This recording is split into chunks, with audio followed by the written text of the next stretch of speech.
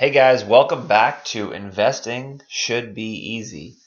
I'm your host, Alex Richwagon, and sorry for the hiatus. These things happen, especially when you have a newborn child that keeps you up at night. And among other things, the funniest thing that happened lately was, again, the show is Investing Should Be Easy, but I like to digress and kind of go into some of the personal things so we get to know each other a little bit better. And one of the things that happened recently, she's 6 months old. She was flailing, and she whacked her arm into the changing table, and she started crying and everything else. She was fine, and it's just so funny how at such a young age, the littlest boo-boo causes such emotion and raw, like, oh my God, what the heck just happened to me? Again, these are funny little things that happen with the first-time parent and how you adjust and how you have to try to calm down. And again, this isn't the end of the world. It's not a meltdown situation. So that's my opening as far as a quick little parent corner. And yeah, so again, sorry for the hiatus. And what happens with those kind of things is you get caught up in life and other things and investment strategy, and all of a sudden you look up and you're like, oh my gosh, haven't had a show in a few weeks. So that's where we're going to get back on track. Tonight's show is going to be a pickup from a 3-part series that we had started on paid investment research. And paid investment research comes in multiple channels. It could come from a newsletter. It could come from a magazine, like Fortune, Forbes, something like that. And it also could come from research books. And I've got some authors that I've been following for a number of years now. I'm on, I think, their 3rd or 4th book. We're going to talk about their 3rd book tonight. So again, the series is how to find stock investments with paid research, and this will be the 3 of 3 closing out the episode. So that's the top of the show. That's what we're talking about tonight, and then we're going to go ahead and get inside the book, the authors, and what I learned in some of the investments that I've been backing so far, and talk about some of the returns they're generating, but more importantly, what the book's about as far as forward-looking research. So we'll get started in 3, 2, 1. Cue the music.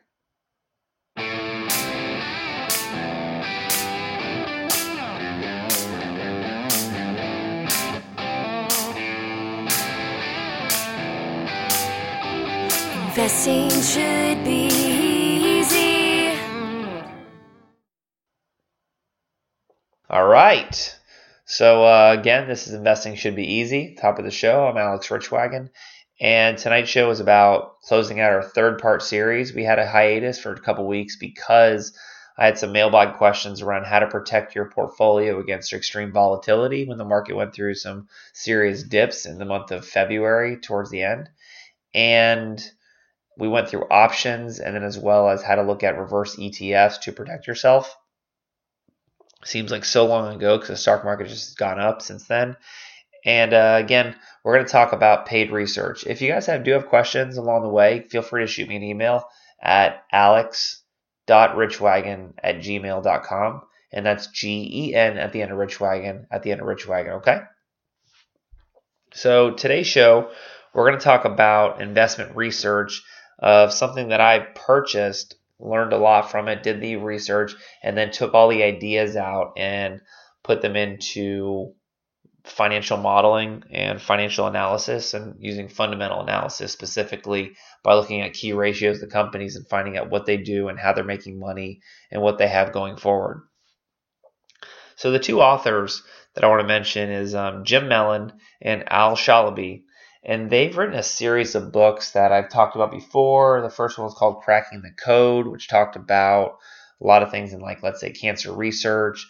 They also wrote another one around called Fast Forward that had things around payment research, automated cars, how that trend is going around all the batteries that are inside cars. And tonight they wrote a book last year that was published about a year ago called Juvenescence: Investing in the Age of Longevity. So what exactly is this book about? It's a guide to longevity. I know that there's a lot of just from things you see in the news, and this is how you should start forming your ideas: is what are, let's call it, the elites or people in Silicon Valley, what are they investing in? What are big time celebrities putting their research and their money into? And a lot of them are looking at how to identify ways of living forever or extending their lifespan, which is basically how the concept of juvenescence. So this book is a layman's guide to longevity, investigates new technologies and cutting edge company research that are doing to benefit lifelong extending technologies, both personally and professionally, and talks about the science behind it, ideas that lead to investments, revealing those insights, and also views of key opinion leaders. And I want to talk about some of those companies and a couple ones that I've already started investing into. And I'll kind of talk about what the companies do, how I came to those conclusions, and then what kind of returns they've generated over the past 4 to 6 months since I read the book, took the action, and took that initiative to look for investment research like this. And then how do you take it forward? What are the next steps that you need to have done in order to, once you've done the research and identifying the companies, which ones do you want to invest in? And how do you separate the good from the bad? Because again, you've got to maybe do a little diversification, maybe take a few shots of, I've got 20% of my portfolio, 30% that I want to put in speculative money, divide that up among 5-6 positions, and then take your shots and see how it works out. And I'll kind of share what's worked for me over the past 4 to 6 months since I've restructured my portfolio. So again, we're talking about juvenescence. I'll put the link on the podcast link for juvenescence. I'll put the link on which I got from Amazon, because you can sell the paperback or the Kindle copy, whatever works better for you. I like the Kindle because I like to read with the digital because I can pack a lot of different books in there. It's just me. But again, the book is all about researching ways of extending life for people's gain, both from a professional standpoint, but also how you can benefit from an investment perspective. So that's what the book's about. And when I did my research, I want to talk about a few different companies of what I found and what they do, of how I started getting to this stuff, because what's cool about it is I've got a whole bunch of publicly traded companies, but I've got a whole bunch of companies that are not publicly traded. Like these are ones that I'll check every quarter or maybe 6 months to find out if any of them are going to go for their IPO, initial public offering, which means they'll be a public company, which means you can invest in it. So the difference between the investments I'll mention on public and private: public you can invest in, private you cannot unless you are an insider that has access to the company. So just a quick FYI. So some of the companies that was mentioned in the book is, I'll give you an example. These came up before in their previous book, so I saw the pattern, but one was called Bluebird Bio Inc. And I'm going to go and just so I can make sure I get this right. So Bluebird Bio Inc., they specialize in genetic research. And what I mean in genetic research is looking for biotech technology that looks to develop gene therapies for severe diseases and cancer. Because basically it's like, how do we link genes from pieces of your body with other things we know to prevent these things from happening? It's a really cool thing that a lot of companies are after these days, because it looks at developing programs in oncology to look at T-cell based immunotherapies, chimeric antigen receptors, and these are pieces that kind of go into like fighting cancer. So I know I said some complicated things there, but just remember, they're after treating sickle cell disease, cancer, things that are like severe diseases in humans today, and how do you combat it by looking at gene editing capabilities. So this company, just to give you an example, over the last year has grown at a clip of 148%. I did not invest in this company. I wish I did, because 148% is fantastic. But that's the kind of companies that we're looking at as far as some really big opportunities that haven't even gone full scale. The market cap of this is $11 billion. They've got some financial information about it, and again, just reading about what these companies do, and these are kind of ones that maybe all the numbers don't make sense, but you should take your shots. So again, Bluebird Bio is stock symbol is BLUE, so blue. And so that was one that was really cool. I want to talk about a few other ones around gene editing. So let me go pick up CRISP, CRSP, which is for CRISPR Therapeutics AG. And one of the things that this company does is a little bit different from Bluebird. They're looking at transformative gene-based medicines for serious diseases. So not only into gene-based editing, but they're also into the medicines as well in order to help people get better faster, because basically it's like cut and correct diseases. How do you take people's genes out of their body, input those genes with modifications, put it back in their body, and help get them better faster and live longer, people that get these very serious diseases like cancer, in order to do those things. This is another company that was on my radar. I unfortunately did not catch it. In the last 6 months, it's grown 200%, and the stock symbol for that is CRSP. But it's close to a few of the ones that I did go as far to invest. And there is one that I think it's in the early stages for a big takeoff, and I've started putting more into the original position that I stoked out. I'll talk about that one in just a minute. But again, this is what this book is all about, is thinking about what are the future trends. You've got to kind of put your head above the clouds going, what are people investing in over the next, I don't know, for the 5-10 years down the road? What companies are behind the research? Who is doing these things? If we get to a point where there's more self-driving cars, who's going to be automating those? Which car companies are behind it? Which companies are behind the batteries? Because again, as cars become self-driving, they'll need to have longer shelf batteries so that we stay on the road longer. Because if they don't, then they'll be shut down and they won't have as much demand. So those are things trying to think about going forward, is where the future technology is going to be and how do you beat the rest of the market to those. That's the things we want to kind of talk about and discover, among others, within the show. So we're going to talk about two more companies right along the subject of gene editing, and talk about one that is one of my favorite positions because it's growing to one of my biggest holdings in my portfolio. So a lot of self-disclosure here.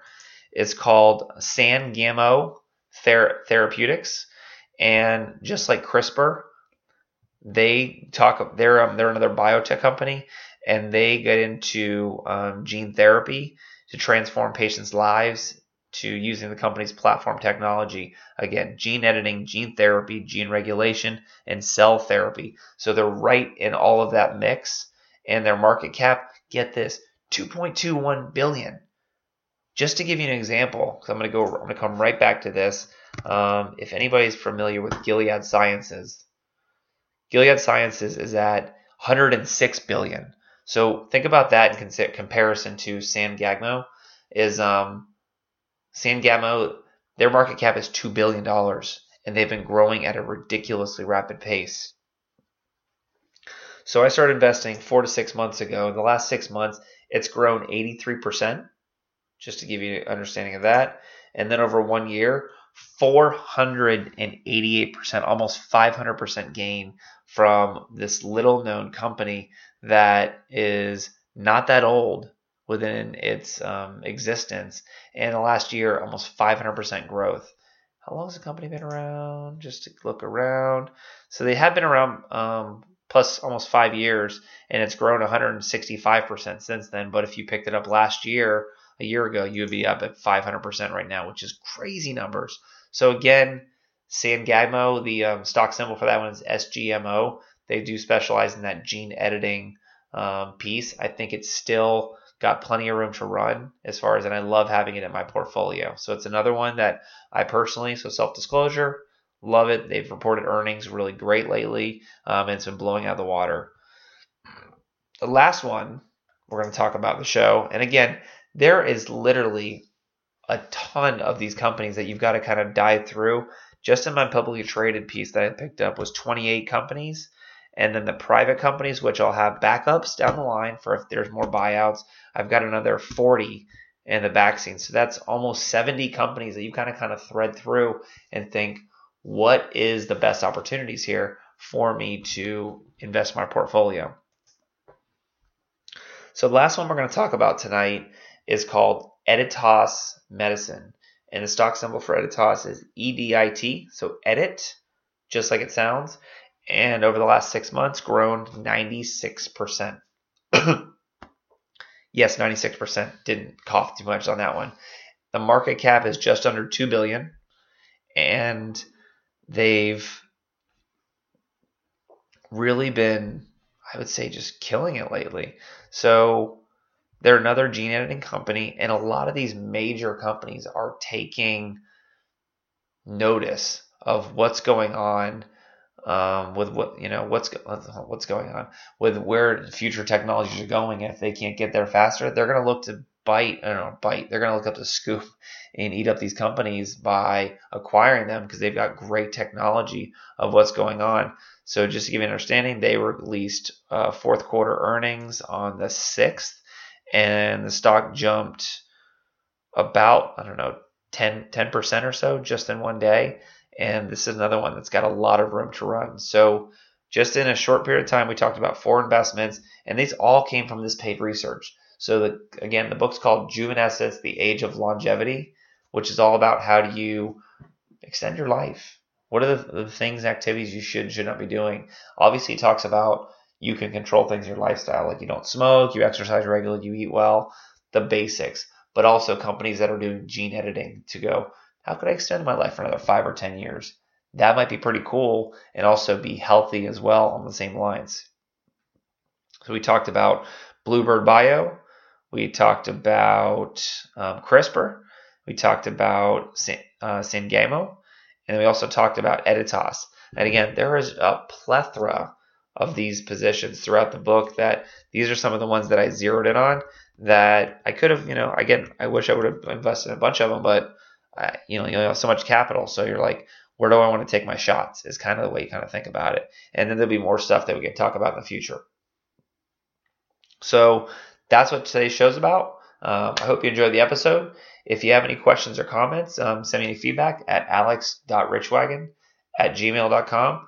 And have a healthy, happy St. Patrick's Day. And that's it. See you next time. Bye, guys. Alex Richwagon is an investment research analyst. Any of his recommendations are that of Mr. Richwagon. The information presented is the opinion of his and only his research. You should not base your investment decision based solely on his opinion. Remember, it's your money and your responsibility.